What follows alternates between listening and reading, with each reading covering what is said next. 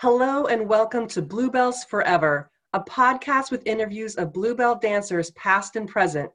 Join Sherry Lewis, a Bluebell herself, as she leads us on a journey through story and experience. And now here's Sherry.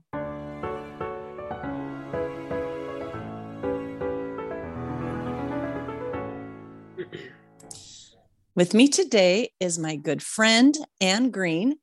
Hello! Hello, Anne Green! Anne Solaski Green, as I knew you way back in the day. And I've had Anne on, I might be like 8 times. Oh my gosh. That's amazing. Lucky me. Yeah, I've interviewed you. You've interviewed me twice. Yep. We did our thing on just the funny stuff. And then you came on the 100th episode. I'll just have you every month because it's super fun, because I know that I've known you for a million years, Mm-hmm. like 40 years. Yeah. But it's like, we can still never run out of things to talk about. It's so true. Even if it's not logical or cohesive, we still could keep talking. So I'm not worried that I'm ever going to run out of things to talk about, but we have a big thing to talk about now. Yeah. And it does connect with Bluebells because I just had my show, A Night in Paris, on Friday, and you were a part of that, which means a lot to me.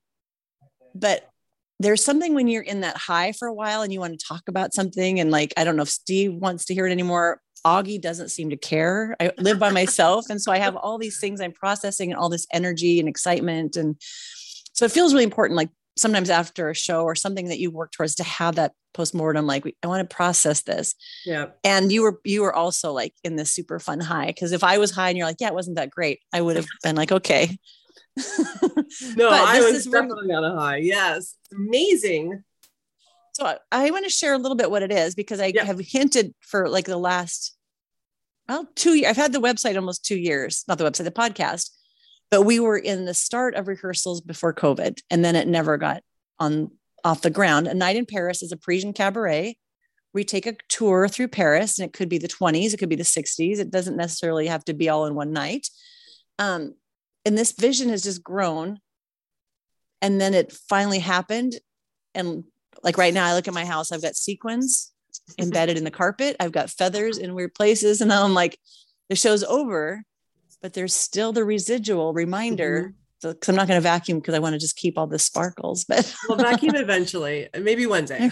One day I'll do that. Okay. Yeah. But it's still kind of in that afterglow of not just performing, but the whole process was really important in so many ways, I think, and to both of us. Yes. I mean, it was a long time coming. I think how many rehearsals did we have under our belt? Like two? Only 2. Cause then we went into the studio when we thought this, 3 weeks were in lockdown. So we tried to do it on Zoom. And then some of the dancers like, I can't do this. Yeah. And I think I was recording some of this. I was trying to do the can in my 4-foot square of my living room. Right. And then we said, let's just wait. And then it just had to go away and say, one day it'll come back. Yeah. It's like, maybe this year.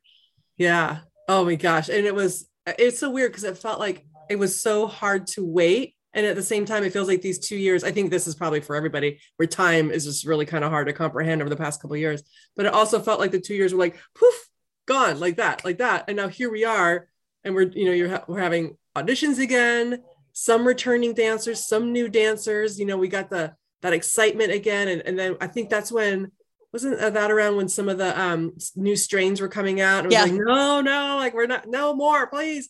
And we made it through. We made it through with our rehearsals, and we're able to, actually put that show up 2 days ago. And man, what a journey. I mean, the rehearsals themselves and just the excitement of the dancers who had been sidelined for, 2 years, and you to have your vision actually come to life. Was it different? Was the what ultimately went on Friday night, was that different than what you kind of envisioned 2 years ago? It is. I'm looking at my notes because I was writing the same notebook, and some things carried through, some things changed. And a big part of that was doing the podcast of all these interviews and really wanting to that integrity of the showgirl. Like we were teaching those kind of workshops, but hearing each story, and I'm looking at all these photos, because every time I release an episode, I look at their photos. I see videos. I've had teachers from Paris that were teaching a Zoom thing that I did 3 times. It was called Heels from Paris. So I had people from the Lido and the Moulin Rouge. So I think it was just watching that in action my vision got bigger because I know I don't have the budget of any of those shows. So it had to be within a budget. Like we talk about the things we'd love to have, but right now I only went under a little bit for this show, but that's like the investment for the next one. Yeah. But I think my expectations got higher too of what I wanted from the dancers and myself. And I let a couple pieces like that I couldn't figure out where to put them. I let them go. And then all of a sudden things came together different. Like I think I started to see the whole picture bigger. Yeah. And I think it's that waiting also changes us of like things that we take for granted. Like, you know, this is amazing. We're actually going to get on the stage. So let's really do it right. I mean, we weren't even sure with the mask mandate in our area if the performers would have masks on or not. Like we rehearsed with masks the entire time, hoping that when they took their masks off, if we got to, they had mouths. Like who knew? We didn't know if they had lips and teeth. We didn't know what was happening underneath the mask. We had to draw lips on the outside of the mask. We didn't know what we were gonna have to do. But that was another part of it where, you know, it's amazing for performance. You really do need the entire face, don't you, to make that really happen. They would have killed it with just, you know, having their masks on, obviously, but, you know, just to have that full face, it just was so exciting to see. And I think the audience was really hungry for that as well, to be back in a live performance. And I have to say, you know, the quality of the show was insane. Your vision was so beautiful. It was a great journey throughout Paris and the different neighborhoods and the different feels and the different, you know, the time periods, etc. Your choreography, this was not an easy show choreographically. Like this was not an easy dance show. You can't phone it in. You cannot phone the show in. So like these dancers worked really, really hard and looked incredible. And boy, did it come together. So, you know, it was challenging choreography. They were dancing, and your costume choices were some of it was just so next level, right? And some of it was very simple, but just still spot on for the number. And of course, you know, the can, just the skirts themselves and how colorful they were. They brought so much to the number. That was like, what was it? 6.5 minutes, that number? Yeah. That was counting the Lady Marmalade at the beginning, but sorry, Augie. Sorry. Augie likes the can too. Yeah.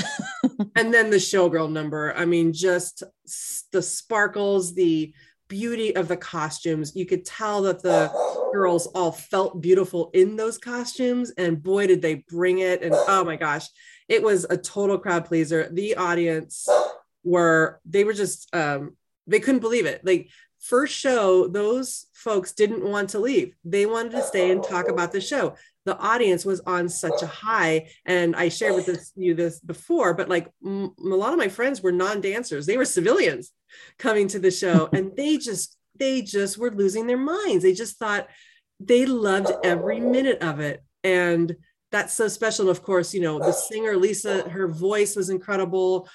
She really helped. And the accordion player, Dwight, you know, it just was a really, really cool experience. And that's all you, my friend, like that vision and finding the right people and the right costumes. And I could just go on, but I'll try to stop. It was just so special, and it really made an impact. And that's what you were trying to do with the show.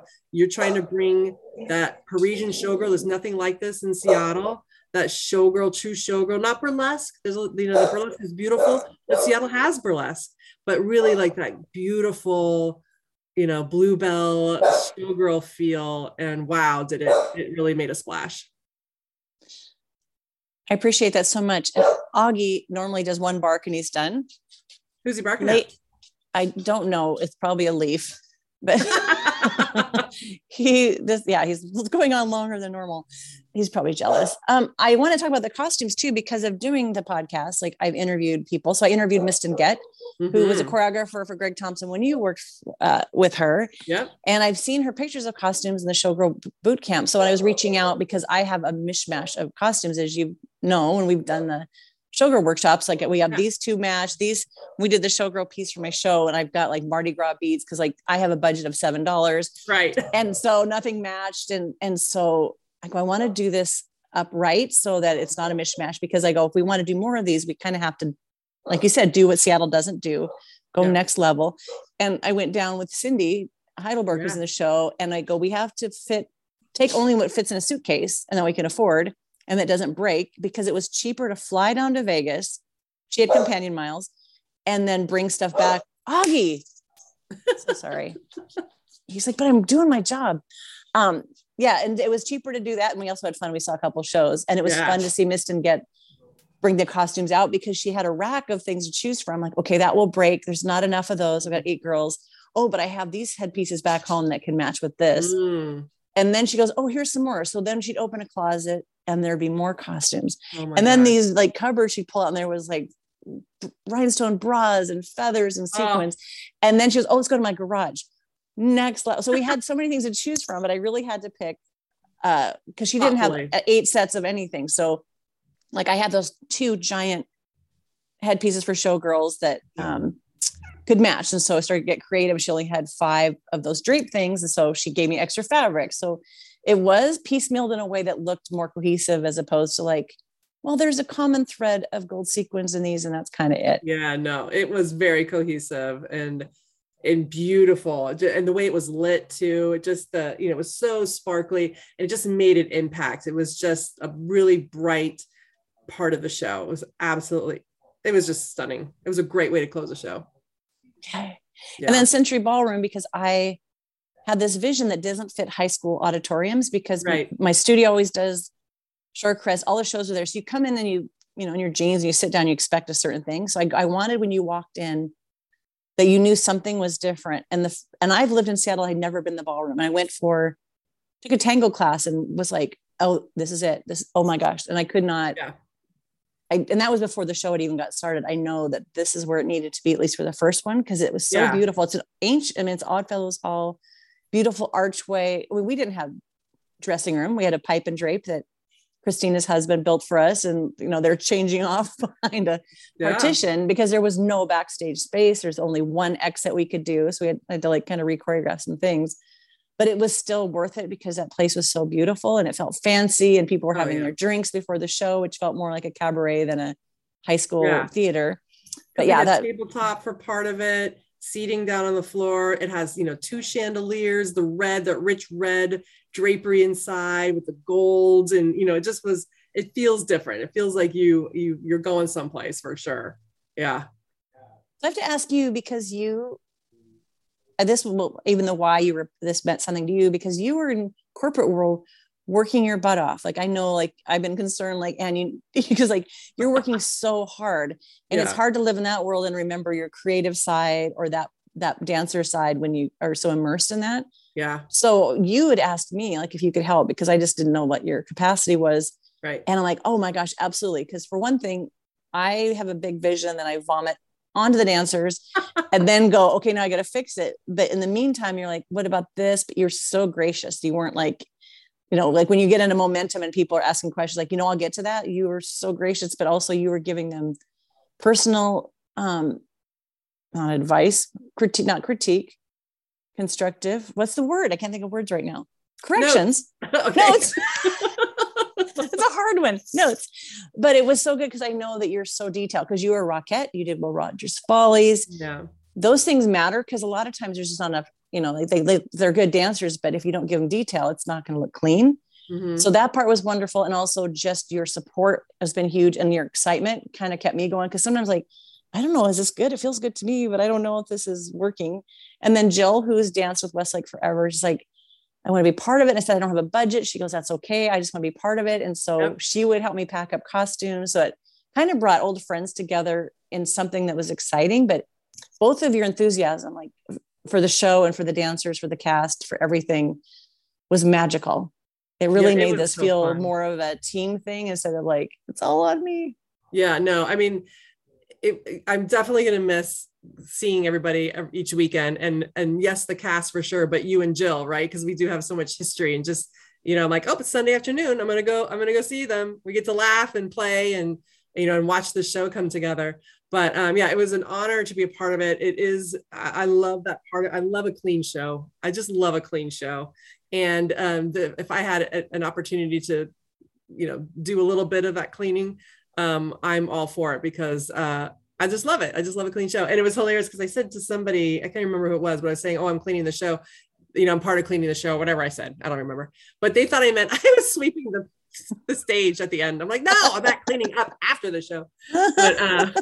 But no, yeah, this was so meaningful. And you're right. I'm, with my job and, my career and, my injury and my career ended with an injury. Right. So it wasn't my choice. I wasn't ready to move on. It was none of that. And I just spent years just like really just kind of spinning, just trying to figure out what my role is in the real world, whatever that means. So yeah, coming back to this in this way, it was such a great, I needed it. I knew I needed it. And then I needed it even more than I knew. So being in the element, being with those dancers, being a part of, the audition process, the rehearsal process, the tech, all the stuff, it just felt so good. And so many memories, flooded back for me because, I loved every aspect of my career. Some people are like, oh, I hate auditioning, but I love the show or whatever. I loved all of it. I loved as a dancer. I loved all parts of it. I loved it all. So it was really fun to be a part of it. And just to have that energy, that dancer energy. And again, I think it was heightened because we were coming out of COVID, your energy, getting your vision finally onto people. We had incredible dancers in this show. They're not only just good dancers, but they were excellent performers. They're smart dancers. And, there wasn't an ego, if they got a note, they just went and applied it, and they applied notes, let's be honest, sometimes in shows that doesn't get done. You might be telling the person the same note over and over and over and over and over, and you don't see it happen. And, these dancers were really interested in putting on a really good show, and you could feel that. Right. So it was just so fun. And of course, they're so much younger than me. So to have that young energy, we don't have kids. So I'm not around a lot of that young energy. So it was just so fun to be a part of it. And wow, my own personal, performance memories were just flooding back like mad. And it was really, really special. It was so fun. And I remember at the audition, because I made him do a lot of things because there was so much diverse style in this. So because somebody could look really good in the 20s jazz thing, but the showgirl, they struggled. Or then I gave a waltz, like a ballet waltz, and that cut about half of the people auditioning because the show starts with this waltz with umbrellas. You can't fake ballet technique. But when we did the showgirl across the floor, and then you pulled out one of your pictures of you in Jubilee with that giant, is that Bob Mackie or Pete Menefee? Those are Bob Mackie. I think those are Bob Mackie. Yeah. Those phenomenal. You're showing this picture and I'm watching them go, what? I go, oh my gosh, these girls are legit. So I think it was nice to know that we know what these shows were, that we were part of it. I mean, I'd be really sad if someone tried to do a showgirl show that had never been in a show. I'm like, right. No, you can't do that. Right. But I felt like it was important to us to have the integrity. And I, say, listen to the podcast if you can, because there's so much about what Miss Bluebell represents as far as class, dignity, poise, glamour. It's not, and that's when I try to explain the show. People are like, oh, cabaret. I'm like, yeah, because that word is even misconstrued. And then if you say burlesque, it's not burlesque. Nope. It's not a review. And then people don't even know what a review show is or a floor show. So it just felt like we have to do this and get video and photos, which I'm paying. So I wanted to have professional quality to say, this is what it is. Yeah. So now you don't have to go, oh, a showgirl, like the strippers across the street. I'm right. Like, no, it's not that. not even close. Well, that was the other fun thing for me too, is because you did have very unique styles from number to number. Right. And so, again, as a past performer, I'm looking at this going, oh my gosh, I would love to be in this show, because it's not like a single theme through the whole, dance theme through the whole show. You did have that beautiful, more balletic waltz in the opener that went into like a jazz, that went into that tango. Like it was just so cool. And that was part of what the dancers had to capture, is the flavor of each section. And that, I mean, they had to be very, multi something. I don't know what the other word is. Not words are dumb. We already know that. I'm still on my high from the show. I can't think straight. But whatever it is, they needed to have it. They needed to be able to be chameleons and do multiple styles to really capture the flavor of each section, so it didn't look like the same thing. And they did. And it was also like how you position the numbers in the show to really kind of amplify that. So if there was something similar-ish, it happened in a different part of the show, so it didn't look like it went into something that was similar, right? And so like doing the showgirl finale coming out of Can, I mean, talk about two different styles. It was fabulous. And it was so impactful. I know that, you know, all Bluebells listening to this knows this impact, but in the Showgirl number at the end, the girls all turn down stage in a single line and just walk forward. They just walk in their headdresses, in their sparkles, in their whole glamorous, glorious selves.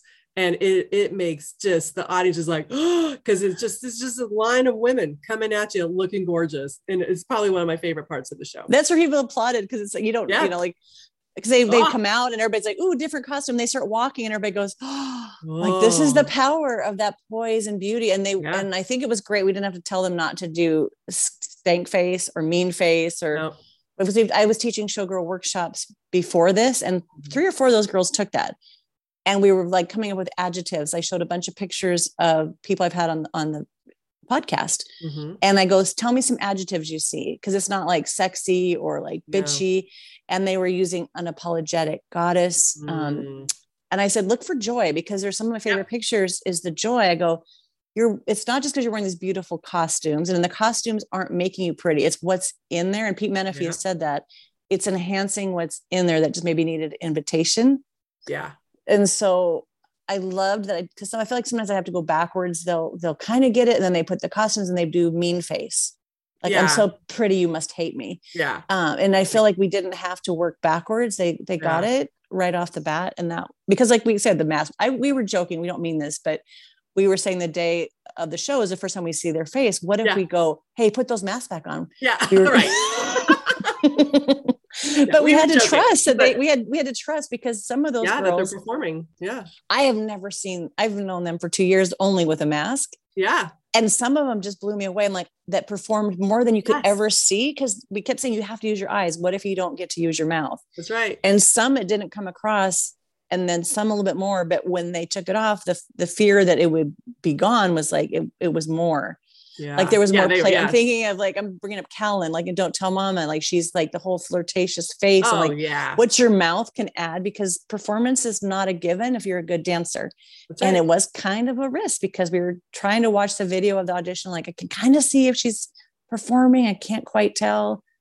But there's a difference between a classroom dancer and a performer. There just is. And there's nothing wrong with being a classroom dancer, you know, because you just look really good and you're dancing for yourself. And you know, when you do your piece, you're looking at yourself in the mirror and you're crushing it and you've got great technique and you're a good dancer.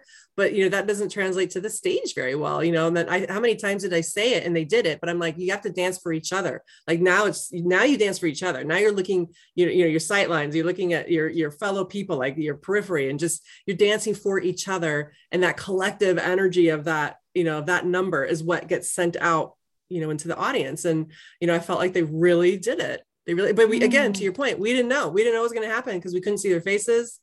And when you're learning, they had a very ambitious rehearsal schedule. They had to get a lot of content quickly. And so there was a lot of, you know, you have to kind of dance for yourself in a rehearsal where you're just trying to, you know, work through what you're learning. So for sure. But no, man, they did it really, really well. And it was so, I keep using the word impact, but it's true. It was so impactful because it just made that difference, you know, when it comes show day. I have like 4 ways I want to go. I do want to talk about what the format of the show was, so people can hear it. Sure. Like people are seated, and because there's no wings, the first thing is one dancer with an umbrella. Just looks like she came in off the street to sit down. She literally came through their front doors. Yeah. And it was basically, this is Paris in the daytime, because some of my favorite art pieces of Paris is the Eiffel Tower with a couple, and it's always a red umbrella. Yeah. And we live in Seattle where there's a lot of rain. It's not romantic when it rains here. Yeah. I don't want to kiss somebody. And no one uses, like, seriously, it rains here more probably. And no one, you're a dummy if you do an umbrella here. You're obviously it just kind of, because it drizzles. But I wanted that feel of romantic, because I could start with a showgirl, but somehow I just want to start in the daytime where it's romance. And then the coats, you know, this rain goes away. And then there's like that style of jazz, which I love, that I never get to do. And and that was a big challenge for this cast, was this particular old style of jazz. Cause it's like kind of bluesy. And then it goes into a tango, and then that scene is done. And then we had the accordion player who was amazing. So you're kind of setting. So it's supposed to be like, you're kind of going from daytime into nighttime.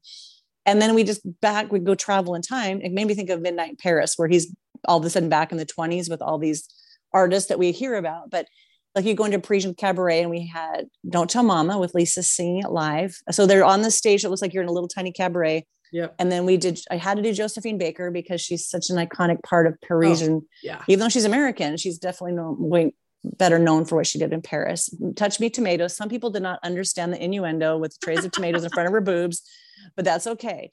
And then it went into the Roaring 20s, which was high energy and even wigs. Like, I don't know if wigs are going to work with costume changes. And they pulled it off. They did. That was high energy. And then we leave the 20s, and then we're kind of in an artist loft. And that was with the painter and the ballerina, and he's painting her picture, and there's no mouth because she can't smile. And so I love that piece. I brought it back from before, and the two of them together. And we lost Annie with an injury. So we had understudies. So we can talk about the importance of understudies, because you know what that's like. Yeah. Have to learn it. And then like, now you're in, but you haven't got to practice. But there was something really sweet. And at the very end, he paints a smile on her, and then she smiles in real life. Yeah. That one just meant I wanted that kind of sentiment and not all big numbers. So a moment for the audience to go, ah. And then I think we went into, because this is another part of Paris. Now we're going more towards the Paris Opera. And that's when Lisa, which I only heard her with all her Isolation Cabarets online, when she rehearsed, and her voice without a mic, like she was an opera singer. Like, she's done that in musical theater. So she didn't need a mic. She's not something bohem, that she was just bringing this like elegant kind of quirky piece. So that kind of takes you a different part. And then Cindy with the fans, which I loved setting that on her. Beautiful ballet, PMB trained. She was a goddess in that. Absolutely a goddess. And she was mainly sparkly naked. Like, we just covered, and she owned it. And I'm so proud of her, because I think that that's something of what you think the body is, and that these shows show the female body in such a beautiful way. And so she proudly, with her beautiful technique, to see the body instead of putting a dress or anything, that kind of brought that part of Paris. And then we go back to the West Bank, and we're in the beatnik area. Like, I had to research a lot about beatniks in Paris in the 60s. And I told you this idea for a song, and you're like, okay, I have to see this to trust you, because this song is ridiculous. How you sold it to me. Tell them what you said to me. What did I tell you? Face farts. It's a face farts. Face fart noises. Oh, face farts. This song is it's Camille, and it's amazing. First of all, it's the earworm. It's the song that I have stuck in my head day after day. It's so not the fart part. Yeah, that part. Yeah. And I saw it on Saturday Night Live, where they're Parisian, like in a diner, and this song comes on, and they'll be like really snobby, and then they break in this weird spazzy movement. Oh, it was because they'd already learned like all the big dance numbers. So I'm like, we only have 3 more to learn. And they're like, holy crap. Like, there's so much more. I'm like, this one is just, there was hardly any choreography, but it's very cliche. They're all smoking. They've got berets. They've got black and white striped shirts. We had UJ as a mime. And it was for them, I think, a chance to just breathe and have fun. And people that I've seen is very serious. We're doing moves that I was like dying, because they can't take themselves serious. And then it was very, very cliche. We had Lisa read a song or read a poem in French while the bongos played. It was just cliche. But when they break out, you don't know if you're supposed to laugh or not, because it's like, oh, but they're French and they're very proper. And then they come back to being, it was just cigarette choreography. And then it turned into a French Apache, which I learned more about because of Mistinguett. And started researching about this very violent dance in the 1800s, but it was the prostitute pimps and gangs on the street where they throw the woman. It's mainly the woman getting thrown around. And then, I mean, she does hurt the man, but I'm like, I don't want to show domestic violence. Maybe you don't want to, but I kind of where it was more equal, more of that equal tension, and rehearsing that with them and trying some of these lifts and stuff. And they went for it, and they got the character, because it's this love hate, like who's in power. And there's moments where she kind of likes it. It's like, it was just like, for me, a dream to get to do something like that. Yeah. And then we go to the Moulin Rouge, and we had the gals who were doing Lady Marmalade with their bustiers and their boas, but they weren't raunchy. They were like trying to get that sexy without being raunchy, which I think a lot of the styles of heels, there's different levels of where that goes, but they kept it a little bit more musical theater. Augie, gosh, okay, the whole time. And then it went into the can, and you got to have a can in a Parisian cabaret. And that was what almost killed them. So that was a rehearsal where they're looking at me cross-eyed, like, I go, we only have another couple minutes of it. And they're like, make it stop. Like, and they were saying, we got to get our cardio ready for this, but they amped up with each rehearsal. So they were able to pull that off, because we did a run through, a tech, and 2 shows. They did it 4 times in the same day. They did the show 4 times. And amazing. Luckily it's only an hour show, but it's compact with a lot of dance. So that was really fun to see the Can-Can, because honestly, I said out loud, you and Jill, only ones that heard me say at that rehearsal, oh dear God, because everything was falling apart. People were in the wrong place. They were not kicking on the right count. It would just look like it had all fallen apart. And what happened is they got together on their own and rehearsed. And so when they came back Friday, I was like, okay, they made it happen, because there's only so many corrections. It was just more like their brain was full and they just had to do it. Yeah. And then we leave there, and then Lisa sings this amazing version of Champs-Élysées.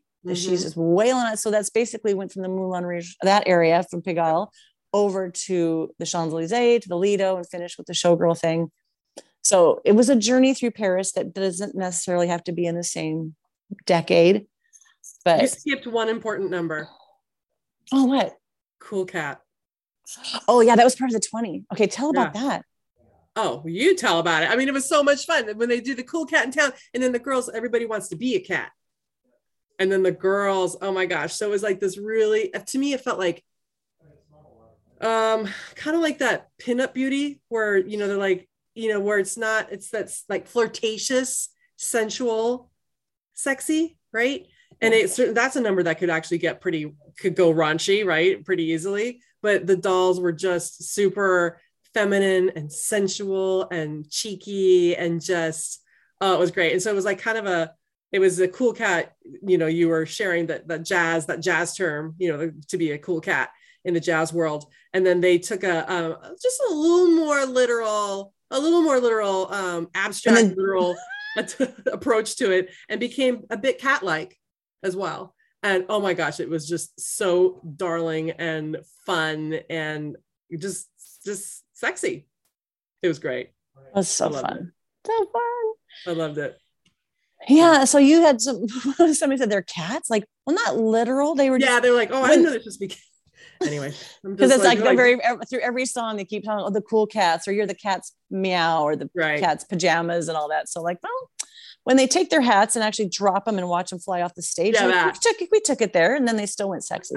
It's when cats are confusing. Like, you're very majestic and a big, ridiculous animal. Yeah, they are confusing. But yeah, it was just great. And you know, that, like I said, just the reception from the crowd afterwards, getting to hear them talk and gush and just so entertained and picking their favorite. A lot of people love that Beatnik number. Of course, everybody loved the Showgirl and I mean, it just was so well received across the board, and they loved it. It was so fun. It was so fun to be in the audience too. So I got even that part of the experience. We need to get it so you can too, Sherry. But like, you know, I got to sit in the audience and then feel, and also kind of help so that when Beatnik, when they're doing their crazy dance moves, you know, I'm laughing. So then the crowd knows that they can laugh, right? Yeah. But, and then I guess the cast knows not to look at me during tech because I am laughing, and that's going to make them laugh, because I couldn't not laugh. It was the funniest. Every time I'm just like folded over laughing because it was so fun and funny. But, I can't do a show without one little comedic part in there. It would not be right. Oh yeah. Yeah. I mean, it was you all the way through. I mean, you know, the stylings, the humor, the beauty, that showgirl pace, you know, it was Sherry all the way through, which was also really fun as, you know, as your friend to see that. It was definitely, it was like a love letter from Sherry to Paris, honestly. And we all just got to read it and be a part of it. And yeah, it was just wonderful. I can't wait to do it again. And now that we'll have video and good photography, because I tried to explain it, and a lot of venues, because I want to get a triple door, but it just feels like there's the same shows that keep coming back, and I'm like, it's kind of like, let's do something new. And then I think it's always been my hard thing with Seattle. When I had performed for years, I tried to get a show going in my 20s when I moved back, and I'm like, people didn't know what it was. Yeah. And so I don't have enough costumes to say it's a show. I'm like, I could make a show if you give me a venue. Now we can say we have it, because this is a weird story, but I was trying to get in like the dancing fashion shows, like you probably got to do in Vegas. Like we got to do a lot of those in Reno. They would hire the dancers to kind of set the scene. Like if it's a formal one, or if it, like we did an Erte show in Reno. But I would say we used to do this, and I would go into like, used to be Frederick and Nelson, Nordstrom's, and tell them, and they'd look at me like, I have no idea what you're talking about. So it was Janet Kinsman, Ann Bullis, with somebody else that was in Seattle. And I got in the boardroom and I said, I'd like to just explain this to you. We had on like kind of very conservative, like tie up blouses and skirts, but underneath we had the Greg Thompson leopard print booty shorts or little short shorts and like tank one tops. does. Well, yeah, you never know when a dance is going to break out in a boardroom. You never know. And so this is like a scene from Flashdance. This is how crazy I was in the 20s and wanted to see this happen. I push play and the song Footloose comes on. In our pumps, we get on the boardroom table in our secretary things and we take off that and we were doing Footloose. This is like, I could have gotten so much trouble, but we did. We danced on the table and then I got hired to put a show together for Frederick and Nelson because Boom. I go, oh, yeah, because it just feels like without anything to show people, they just don't get it. Like why this could be a really good thing for Seattle. Right. Like your venue could have like this thing that people get dressed up a little bit. They might spend more money on your wine and maybe, not just wear their jeans. Yeah. But then also like what I'm working on is at the Gorge, there's a winery and the vineyards look kind of like you're in a French countryside. Mm-hmm. And so there's wine tasting and like have your charcuterie board, watch the sunset. Mm-hmm. And then there's a covered stage. The issue now is how much the sound and lights will cost to bring in because it's a beautiful stage. It's covered with the backdrop of the Gorge. It's kind of like a mini Grand Canyon.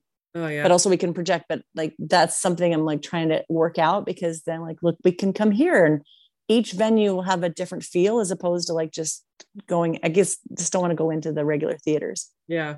Yeah. And it was intimate in that place too, because like a lot of the high school theaters, like 400, 450 capacity, we had 150 and it felt full and it felt intimate.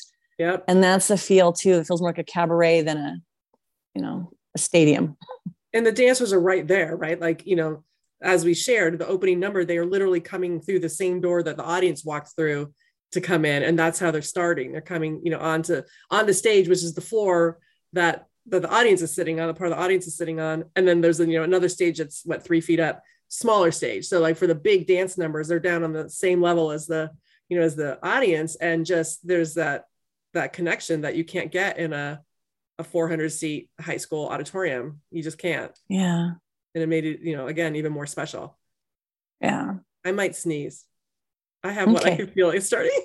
I don't know. Maybe I'll have Augie can bark and cover that up because now he's being quiet, but no, he's quiet. And we had a girl that we don't know if her nose is broken, but we had a mishap with, there's a dive in the can in the stage. Like I remember I was telling them, I dove off I think it was like 8 feet platform. It was my favorite thing in the show. But I was like, anyone want to do this? And no one said yes. Like, anyone do this? No, I thought everybody's like, yeah, I want to dive. So we got 2 convinced, but then we hadn't had time to run it because there was never enough time. And so we tried it once when we had a little bit of time in the theater a few weeks ago.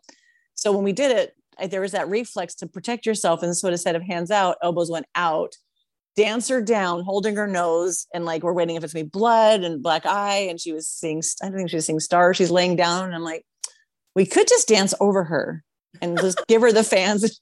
But it was kind of like, if the show is so hard, if somebody gets injured. I know. Oh, let's talk about understudies. Because we had 2 understudies because it really was a good turnout for the audition. Yeah. And so I said, it would be really great to have that because it's a learning opportunity. And this show hopefully is going to do more than one show and not everybody's going to be able to do the next show.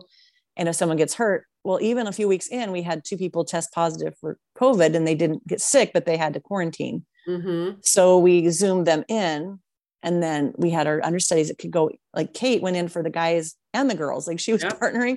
So you weren't missing bodies. So the part of the understudy, as you know, from doing it is so important. You have to know that knowing you may never get on stage. So even at the show, Robin in the beatnik thing, I'm like, was cracking me. I'm like, come down stage. We need to like feature you. And then Annie, who was out because of hurting her foot, like, well, they still should be part. So I go, she can hobble on with her boot and at least be part of the cast because both of them were part of it. So even if they just came out for that one number. Yep. And then Kate went into the show with like only 2 weeks. Yeah. 2 weeks. Yeah. Yeah. And so like she knew everybody's parts, but she didn't have a specific part. So that was so talk about what it was like for you being an understudy, because you've been a swing and you've been an understudy, different capacity.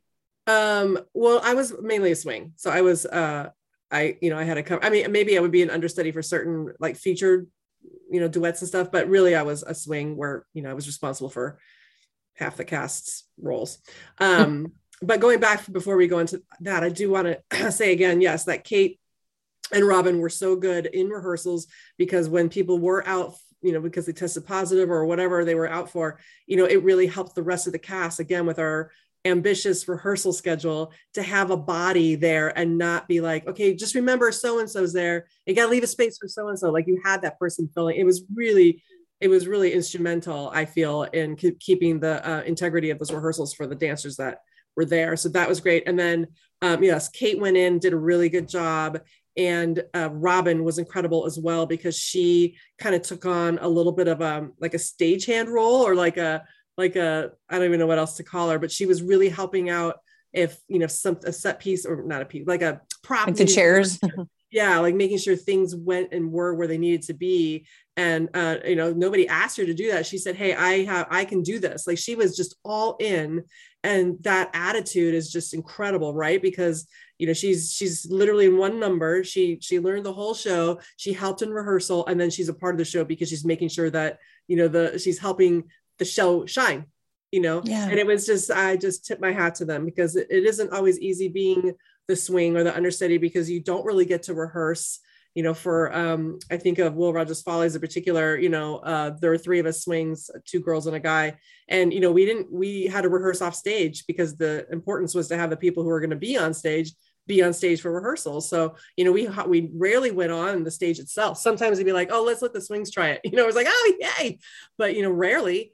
And then of course, when somebody did go out, you were expected to look like you've been doing the show the entire time. So it is challenging being a swing. And again, on that show, I don't know, my castmates were made out of iron or something, because nobody ever went out. Like, they very rarely went out, seriously, on a 10-month tour. And so when we finally sat down in Atlantic City for whatever we were there, a month, 2 months, whatever it was, they would swing the swings in and give the dancers an opportunity to go sit in the audience and watch the show. Because otherwise we swings were like, I was like, I cannot crochet another blanket. I cannot cross stitch another Santa Claus. I cannot do another game of Yahtzee, like all the things I was doing, knitting, I learned how to do a lot of stuff. But it isn't always easy to be that understudy or that swing, because the focus isn't on you until you have to go in, and the focus is totally on you. So I totally tip my hat to those 2. They did a really, really good job, and they were willing to swing into boy and girl roles. It didn't really matter. They were going to make it happen. Oh, I have an interview with Aaron Gordon coming up, and it's only on the Patreon, but hopefully we'll get out there to the regular public. But he was understudy in Hamilton in the Chicago, which was the second cast after Broadway. But like, I want to see him, like, well, I might not be in it, but you can still see the show. But because like when you get used to your patterns in the cast, but those people don't get to do that. Right. And you just have to be ready, like, to go. And so it was really interesting to hear his take on that too, because that's such a physical show. Like, and Will Rogers too, the precision of Will Rogers. Like, if you're not in your spot, on your mark. Yeah. Which that's why you're so good at pinky cleaning here, it. Yeah. Well, with the little knock to the nose, that was when we first got to the stage, right? So we were about to do a run through, a tech, and 2 shows, and there was an elbow caught to the nose, where it was like, okay, if she can't do this, wow, like that changes a lot, Yeah, there wouldn't have been a fan number. There wouldn't, right. Because there's no way to understudy swing that one. No, because other people are other numbers. I would like to name the cast, because I don't know if the Bluebells care, but I hope the people in the show will listen to this, because we were raving about them. Yeah. How about if you name names and I'll fill in gaps of who was in this wonderful cast? Oh, I don't know their last names though. Okay, I'll do it and then you help me. Jillian Monty. Yes. Erica Jacobson. Fantastic. Tyler Duncan. UJ Mangoon. Okay. Cindy Heidelberg. Christina Engel. Callan Moore. Annie St. Marie. Robin Anderson. Kate Kingery. April Kimmel. I had forgot. I was doing this with my fingers, but I'm actually not counting. I should have started mine. Did I miss anybody? Because I was like, who was in Don't Tell Mama, who was in? I think I got everybody. And if I didn't, I'm so sorry. And then we had Lisa Mandelkorn as our singer, and Dwight, I have to look up his last name, our accordion player. Because I had said I would love to have an accordion player and post out on Facebook. People knew of somebody, but nothing came through. Then it came up again. I'm in the middle of a massage going, I got to get an accordion player. I go check my email, and Dwight, who is accompanying Lisa, out of the blue just said, just if you need an accordion player, I play. And these are the songs I play. I'm like, these are the songs I wanted. So it was just magical because like all my music I've been listening to for the last 3 years, 90% of it probably has the accordion in it. And so like to have that live, there's just pieces that came together. Like, and he was so good. Oh my gosh. He only picked that up. Do you know, he only picked that up. I think he said he's been playing for 3 years and he had to learn it for a show at the Fifth Ave. So really? Yeah. So he had to switch from piano to accordion within that show. But I'm like, obviously did, playing the piano help? Because of course, one side is the piano side. And he's like, yeah, my right hand was great, but the left hand had to like figure out because of the buttons. I don't know. Yeah. Accordions, but they had the buttons on the other side. And he was like, it was like my left hand had to learn how to work, because, he's used to the piano fingers. But yeah, I mean, he was just so good. And he's a really nice guy. He was a really nice guy. It was fun to have him be a part of the show. That's awesome. And then like they did tech, but like I'm not much help because we're trying to run tech. I'm like, you guys go back in that tiny dressing room. Yeah. Here's a show order. Because my nightmares before was like, and they were nervous about the quick changes. And so like the tech, we might find out people can't get dressed fast enough. Yep. And they nailed it. Like I tried to put enough room, but we kept saying this is like a cruise ship show that you turn around your back on. And it's not like in Jubilee or Hello Hollywood, where you've got dressers, you drop your stuff and they put it on, and they all did it. But sometimes like, there's nobody back there saying you're on next with barely any running the show in order until the very, very end. So every time I'd see them in the little side ready, I'm like, whew. But yeah, there's a professionalism of not just learning the choreography, but we talked about like how you are backstage. If you have a freak out moment and there's no wall there, it's just a curtain, like people can hear you. Plus it affects everybody. Cause I was telling them the story on the cruise ship where new person can't hook her G-string and that she's doing this frantic thing where it makes it worse, where she's just rubbing again. And then I just went over and went, but it's like when you get into panic mode, it affects everybody. And that space was so tight. So there's so many things. That space was so tight. They were in a triangle. When I look back there, I'm like, wait, there are 8 of you in this. I don't understand. What's happening? Yeah. And they set it up. I go, you guys can set this up. And we talked about costume lasagna. I named it that because like, that actually is good. Cause you would put your last thing on the bottom, your first thing at the top, and the pieces that you need to put on to make sure you don't forget, or like, you might want to start with your panties so you don't go out without those, your lacy breeches. But yeah, like the layering it, cause you have this much space. So there is that professionalism. Like I remember seeing in the shows that people did not know how to do that. Mm-hmm. And people either help them or they get irritated with them. So like if any of these people go do a professional show, you've got an advantage of like backstage etiquette and helping each other. And like the fact that they got together and rehearsed and helped each other out.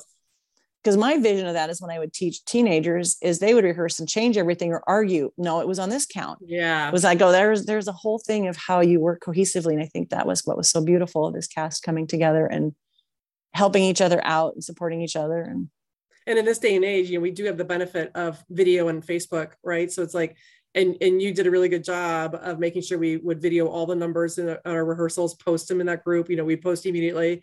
And so like, there were references too. So it kind of, I feel maybe helped minimize some of what you're talking about. Cause it is easier. It doesn't have to be teenagers. Like it is easy to be like, no, I specifically remember it's on count 5 because I was tying my shoe and I looked up right when I heard her say that. And I was like, oh yeah. I'm like, you could go into, adults can go crazy about that. Oh, I've seen, right? Yeah. Well, then I even posted pictures of the style, like for Beatnik, I just posted like some costume things, and Showgirl, I showed video of the Lido, I think the Moulin Rouge, and just showed both the can-cans and why they're different.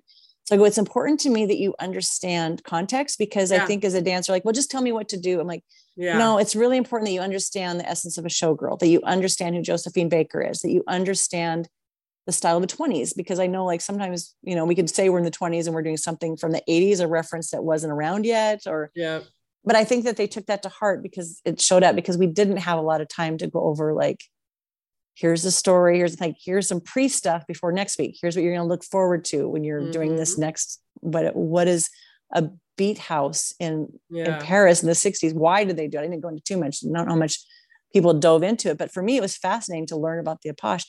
And I'm going to redo this one because Miss Tingett told me this when I asked her what her name meant, because people see posters everywhere of Miss Tingett, who was famous in the 20s. Her and Josephine, I guess, shared billing, and neither one liked like who was above them. And it kind of, I think, rotated. but I can't remember her name before that, but she was known, they would go into these tents outside and her partner had her rolled up in a carpet, would unroll her and she would roll out and they would do the Apache. And I think she did other things too. I think she did showgirl things, but that's how she started. And so the tent was called the Tingette. And so she got nicknamed Miss Tingette. Oh. And so I'm like, okay. So then I did more. Miss Tingette got me excited to learn more about the Apache and why. Why is it so violent? And is that okay to recreate that? And then to kind of, we can make it more contemporary where the woman is not being thrown across the room by her hair. Yeah. She gets to push the man down and light her cigarette on the bottom of his shoe. Yeah. It was great, man. And those two really sold it. Really. Yeah. That was fun surprise. Do you feel then that you're doing the podcast over the past couple of years really helped you? Is that part of the change that you're talking about from the first thought of the show to now where you just got more history from all the wonderful, beautiful people you've been interviewing over the past couple of years to help? Because it really was more than just a show, right? Like you're trying to teach stuff, right? And so it's not just like, hey, now you're going to do a showgirl number, but it's like, this is the essence. This is what you're doing. Like, this is why we're doing it. This is the essence of it. And, to your point, to these different styles and the history, you feel like that really came from people you spoke to in the podcast. Absolutely. Because the first thing started going to the reunion in Paris in 2019 and seeing the shows and being so grateful they exist, because a few years before that, I went to Europe mainly because I wanted to see the Moulin Rouge, and I knew the Lido a little bit. I barely knew anything about the Lido, even though that's a Bluebell show. So when I went the first time, I couldn't find the Lido because I was walking around. I only had 2 days in Paris. I saw the Moulin Rouge and I'm like emotional that it's still around. And then finding out there was more. Mm-hmm. So then to go back and do the reunion and really connect with that part of my own story of why this mattered, that I was a showgirl in the most beautiful sense of what a showgirl is. Mm-hmm. And Miss Bluebell's legacy of why she matters. Then we were saying we need these shows in Seattle. And then it was just like, I feel like a lot of this has just been a download. Like, this is what it's going to be. Mm-hmm. And it started to come together. And I know when I do, mostly everything's collaborative, like all of the times from the studio, I do 1 or 2 pieces, except for the comedy show, which is almost all mine, which is totally different level of pressure. As it's like, all the ridiculous numbers are mine. But it is like, I think a normal thing is like, can my group perform? So I had people saying, can my group perform in this? And I had to say, it's actually not this. This cast is the whole thing. Mm-hmm. The 10 dancers are everything. And the singer is everything that weaves together, but it's not like, here's a piece and here's a piece. I really wanted it to have a reason, like why these parts of Paris, the glamour, the history, the little bit of aloof and the quirkiness and the artists that in the 20s were making some of the best things ever. Yeah. So I think, I offended a few people. And it's funny because Brittany Maines gave me that song, Missed Me. And I'm like, I love this song. It doesn't fit in the show. I don't know where it would go. And there's nothing French about it. But then when I learned about the Apache, I'm like, oh, I have to use this song. This is where it goes. So it didn't want anything to feel like, why is this here? Yeah. And it did feel I felt very protected. Like, this is my baby, where normally I will give everything away. And like, I like collaborative. That's usually how I work. This was like, no, thank you. Yeah, I got it. Right. And it felt really good to do that. Cause I think that's also some of my growth of like, if this matters to you, hold it precious, don't give it away, and don't apologize for saying no. Yeah. Some people like, I want an excuse to perform. I'm like, awesome. There's more shows, not this one. Right. No, that was part of having the clear vision that you have, right? Because I'm going to do air quotes, but when you have a clear vision, it makes it air quote easy to say no to things that wouldn't fit, right? So if you weren't so solid in the journey you wanted to take the audience, maybe some of that you would have been like, oh yeah, okay. But no, you knew what you wanted to do. And even though it evolved over the past couple of years, it's still, you had this vision and you knew what it was and you knew how you wanted to develop it. And it didn't make sense to have a Britney Spears number in it. It just didn't. So weird. So, well, she might've gone to Paris one time, so it counts. She may have. But yeah, that's the beauty of it. It's that that's, I thought, also what I think makes it so unique, because there are a lot of shows that are collaborative and have a different, which is great to have a mismatch of genres, dance genres and stuff. That's fun. That's great. But this isn't that. Like, this is something very, very different, and something that Seattle just doesn't have until now. So we're going to wrap it up, Miss Ann. Is there anything else, like, because I know that your high made me even higher. Oh my gosh, I was bonkers. here, I will say this, like, you know, I don't have kids, right? So and it's a good thing because this is what I learned. I'm out in the audience. I'm like, I couldn't even not move my body to help dances happen. Like I'm like twitching, like trying to I'm like, what am I doing? And I was so, I had the sweat. I had like a sweat stash happening and my palms are sweaty that first show when there's an audience, because I was so excited for the cast and I was nervous for them. Cause I'm like, I hope they're not nervous. I'm like trying to take the nervousness from them. So it's not them. And I was exhausted. And I'm like, that's ridiculous. Cause they did the show 4 times. And I just laughed when I was supposed to and snapped when I was supposed to. And I'm the one who's like, I need a nap. So I was on an absolute high. I was on a high. It was just such fun, and the energy and, you know, just all the stuff. It's just all the stuff. It brought me back to how much I loved it. And so, yeah, I will continue to be a part of it in any way you'll let me be, because it was just a blast. It was just a blast. When I think that's what the podcast is, when I talk to people, that they are even more grateful for their career, because sometimes like they start talking about it and then after, like, that was so much fun. I remember now why this was so special, because I think we move into like momhood or careers or whatever, and we kind of like, oh yeah, that was just a chapter. And then when you revisit it and go, that was a really important. And one girl, because we were talking about show dreams, even at the so you guys are probably going to have weird dreams about the show, which I think some people said they had. Mm-hmm. But somebody I interviewed, I'm sad if I don't get her name, so I won't even give a name, that we dream in Technicolor in our 20s, or we dream about our 20s in Technicolor, because that's when I think our brain is forming, and like some things are more fuzzy, but when we think of and that's when most of us were in our career. And then our shows were Technicolor. There's so much color and texture in what we wore. So I think when people reconnect, you go, that was kind of like in Wizard of Oz when it's black and white, and then you land in Oz with all the sparkles and the color. Like, of course this stands out. Right. Of course this was a nice variation of my life that could have been real fun, but this is the moment we land in Oz when we get to do those shows. That's so cheesy. I'm so sorry.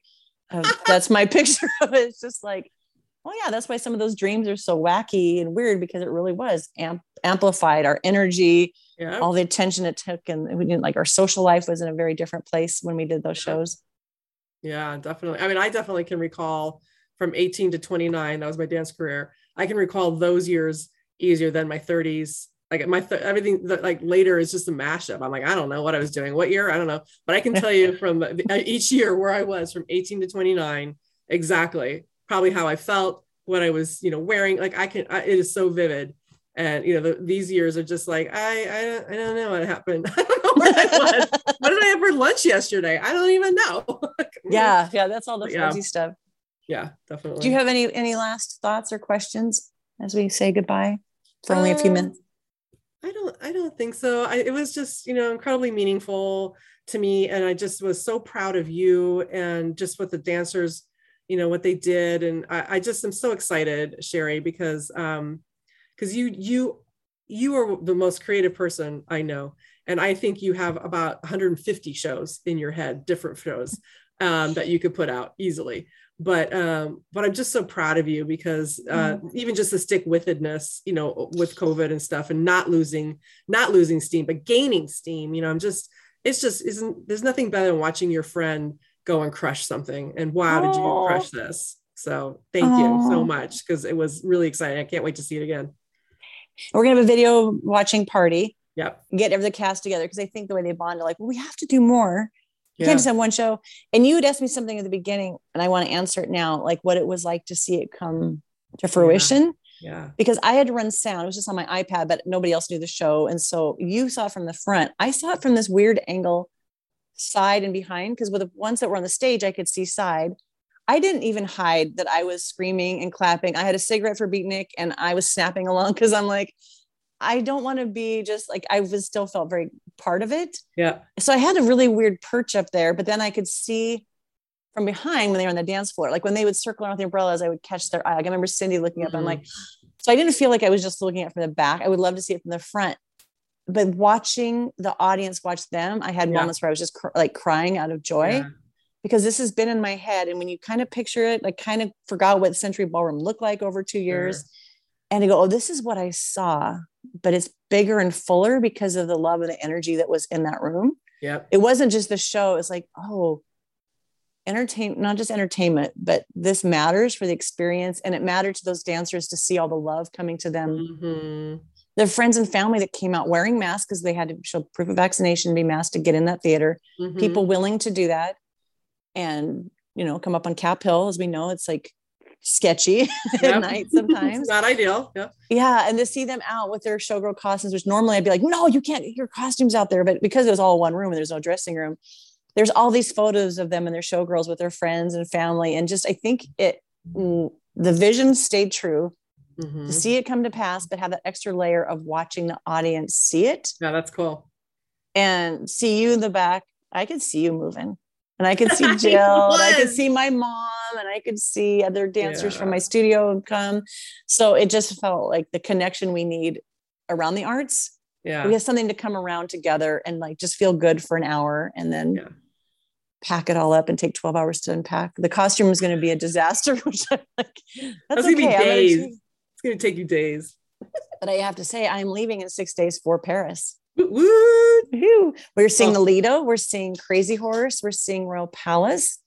Moulin Rouge, we're hoping too. Like I've heard if the dancers in the Lido, if they go to the Moulin Rouge, we can go with them as a comp. So we're trying to work that angle. But just to be in Paris and go, we're going to take that double-decker bus and go, there's a Lido, there's a Moulin, there's a Paris Opera, there's the West Bank. That's where all these things we did in the show are in real life. And so it's kind of a wonderful little cherry on top. As after a night in Paris, I'll get to have 12 nights in Paris. 12 nights in Paris. That's amazing. And thank you for doing this, because I just kind of last minute thought of this, because I feel like I've talked about it like in almost every interview lately because I'm obsessed. Because people will talk about shows like, I'm doing a show. I have a show girl. I have some feathers. So it was really felt important to like process it with someone who was there and who gets it. Like when I was married, like Kirk would like give me about 5 minutes and he's like, okay, okay, I'm done. I'm done. But let me tell you about this number and this sequin and this feather. So yeah, it was really good to like, what do I do with this abundance of gratitude and like, joy. Yeah. So it was fun to share it with you. Thank you for sharing and for including me today and all the other days that you do. And I hope that those listeners of your podcast, especially all the former Bluebells or current Bluebells, I hope they know that what you're doing out here and you're continuing that Bluebell spirit. And I hope they enjoy that. And maybe one day they can come over and catch your show. Yeah. And maybe more people will do this because we're like the understanding of preserving it. It's like, oh, that's what this is too.